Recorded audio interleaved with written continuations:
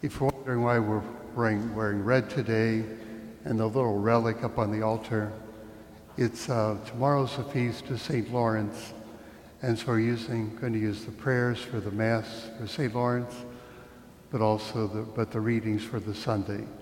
And that's a relic the parish has had for some time, I don't know how long, of St. Lawrence, and that's why that's on the altar. I think most of you know the story of St. Lawrence. Those who know the story of St. Lawrence, would you raise your hand? Okay, it's about 50-50 it looks like. Okay. When I was growing up here in St. Lawrence, this church had two little side pews, and the side pew over here had a break in the middle of it, and the statue of St. Lawrence was on that. And what that is, there is a grill. The story is when he was being grilled to death, he supposedly said, "I'm finished on that side, turn me over." So anyway, as a child growing up here and seeing that statue, I would always pray, "Oh God, don't let me be a martyr." I don't think I could take it. I'm afraid I would give in. So I always felt I didn't have enough courage to be a martyr like St. Lawrence. I mean, talk about a courage. But why was he being a martyr? The Roman emperor had heard that the Christians had a lot of wealth. And so he wanted to claim that wealth, to use that wealth for whatever he wanted. And so he arrested the Pope, and he was in prison. And he was told that Lawrence was the one who had charge of all the wealth of the church. And so he was given 3 days to collect that wealth. And so he gathered all the poor and homeless people together.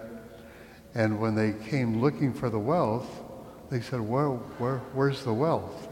And he pointed out to all the poor and said, "This is the wealth that we have."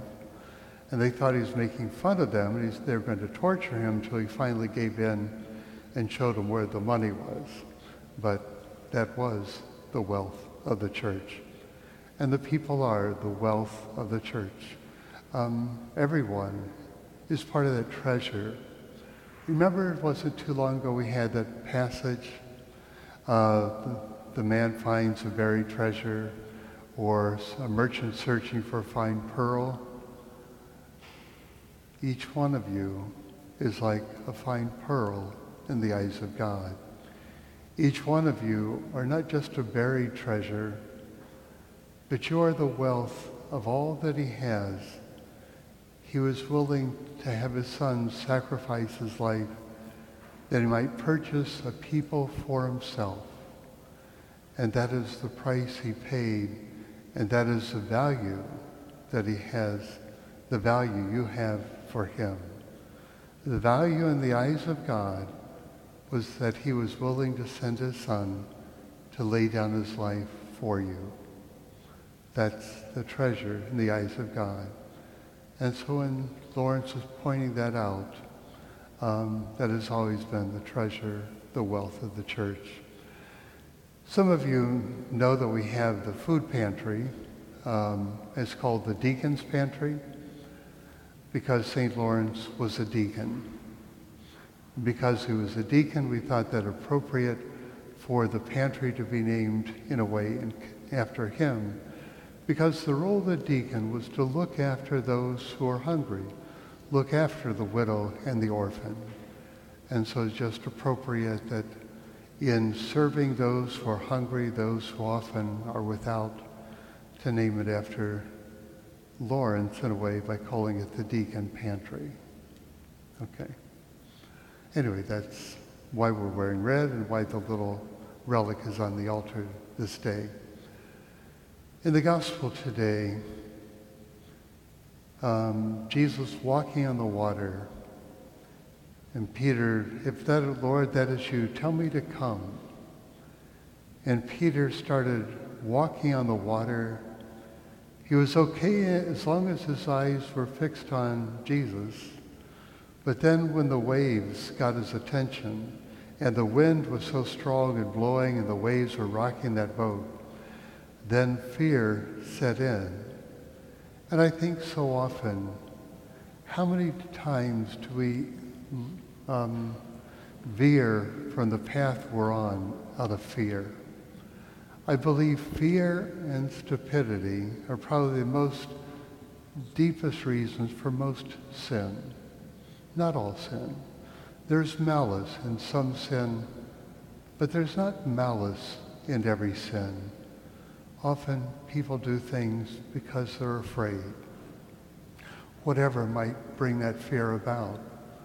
Or people do things just because they've never been taught any different.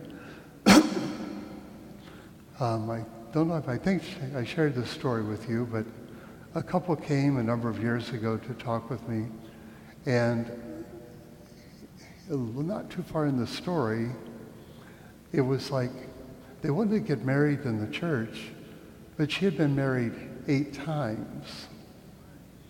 I said, I've never had anybody who's been married 8 times. And he said, Father, let me explain it to you. That her mother had been married 9 times, and then she just quit getting married. So she basically grew up, whenever there was a disagreement, she thought the marriage was over and would walk out. And so that's what she had done. And then when they had gotten married, she started to walk out. He said, where are you going? He said, well, the marriage is over. We can't agree on this. I had an argument. So it's over. He said, no, it's not over. Sit down. We're going to work this out. And she said, I never knew you could do that. And so they did work it out. And then she realized it didn't have to be over just because they disagreed. Now, that was her life experience from her mother's way of relating to it. So that's the only example she had to go on. And how often that is present in a lot of different lives. Instead of condemning people, sometimes it's good to know, well, what happened here? What went on? How did that come about? And if you hear the story and know that part of the story, it explains an awful lot of things. Over the years, I've heard many, many stories, and just incredible what some people have worked through, lived through, and endured. And I know I've said several times, I don't think I could ever survive what you managed to make it through. To me, it's miraculous that you made it through that time. I wonder if you made it through because the Lord had a hold of your hand. And I know for myself, when I've encountered situations I've never encountered before, I'll say, Lord, I don't know how to walk across this water, but I know you do. So take me by the hand and lead me to the shore. Because I don't know how to deal with this. I don't know how to do this. And if there's been any time in my life I've been more lost about ministering and shepherding people, it's the time we're in now. It has been a very difficult time. From my perspective, I can't really go visit people because I don't know if I'm asymptomatic. I don't know if they might be asymptomatic. If they are doing well, I don't want to go and inflict something on them and then hear later after your visit they died of COVID. The hospitals haven't been very open, and even nursing homes, open to see people. We have a parishioner who's going to have a leg amputated, and I wanted to go visit them. Well, we had to give the nursing home a whole week. And then I'll have to go through some tests when I get there to make sure before I can anoint them. There was a lady a few weeks back that called. Her father was in the hospital, and this is back quite a ways, and wanted to know if I would go see him. I said, if you can get permission for me, I'll go. And she called back and said they won't even let the hospital chaplain go in the room. Well, if they won't let the hospital chaplain go in the room, I'm sure not going to get in either. They've loosened that up a little bit, But right now we have a parishioner who's out in Parker who, well, I can go there and visit through the window from the outside. Okay, that's the kind of environment I've never, ever had to deal with. And so dealing in this situation, when you say there's nothing new under the sun, maybe it's not, but it sure seems new to me. And now, with the idea of leaving St. Lawrence and going over to Alexandria and Anderson, all I can picture is everybody I see is going to be wearing a mask. And all I'll get to know of the person is this part. So if I don't recognize them from their eyes and their forehead and their hair, I'll have no clue as to who they are. I can identify you that way, but going into 3 parishes where I don't know the people, I do not know how I'm going to connect with them or relate to them. And it's okay, Lord, you got to lead me through this. This is a time that maybe all of us have never faced, because the last time was 1918.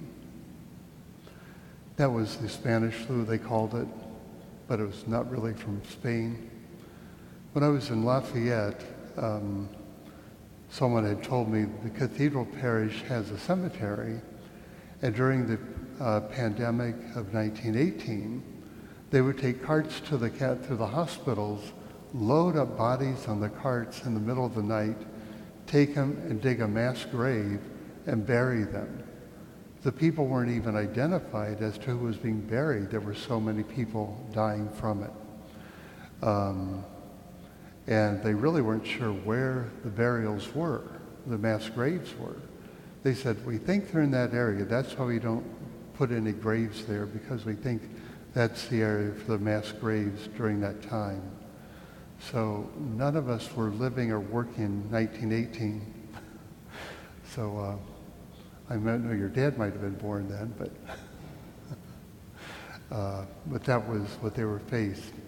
So this is truly a very difficult time. And I think all of us, I encourage everyone to do what Peter did in the gospel today. Lord, help me. Lord, save me. And Lord, take me by the hand. Take each of us by the hand and lead us through this time, that we may all arrive safely through it and be faithful to you whatever comes. But lead and guide us. Let us not try to do this on our own. Let's not try to do it without his presence. But after all, he did promise, I am with you until the end of time. So we are not alone. He is with us, and let's count on his presence, count on him taking us by the hand and leading all of us through this time. May we arrive safely on the other end of this. But God bless you, and pray for me. I know we got one more Sunday left, but pray for me as I try to prepare as well as I can to make the move that's ahead. The thing that gives me the most confidence now are the 3 priests that are coming in to the Muncie community. They have 3 young priests. The one being pastor has been 14 years. The other 2 are like 2 and 3 years out that they've been ordained. But they have the zeal, the enthusiasm, the energy, the vitality. And really, I believe they're holy priests, young and holy, good priests. So I'm confident that those who are coming in, that I might step aside, are really, really good. And that's what I find most hopeful. I could have said this next Sunday, but remember the story of Moses? He led the people through the desert to the promised land. And then when he got there, it was just across the river. And God said, well, I'm not going to let you lead them in there. That's somebody else's job to do. So it's a time basically for me to move on. Not that I asked for it, I did not. I asked to stay, but the bishop said it wouldn't be fair if the St. Mary's and St. Francis lost their pastors and St. Lawrence got to keep theirs. So I have to move you. That's literally the conversation that we had. So he's my boss. He is my boss. So when I was ordained, I took the vows to obey the bishop and his successor. Bishop Gallagher was the one who ordained me right here, and now his successor is Bishop Doherty, and I promised I would obey his successors. So that's where we are. But I really believe, that you all are getting a genuinely good and holy group of priests that will serve and minister to you well. You're going to have to train them some. They're quite young. So you do have to break them in. I just ask you to be patient with them, but when they need to learn something, let them know.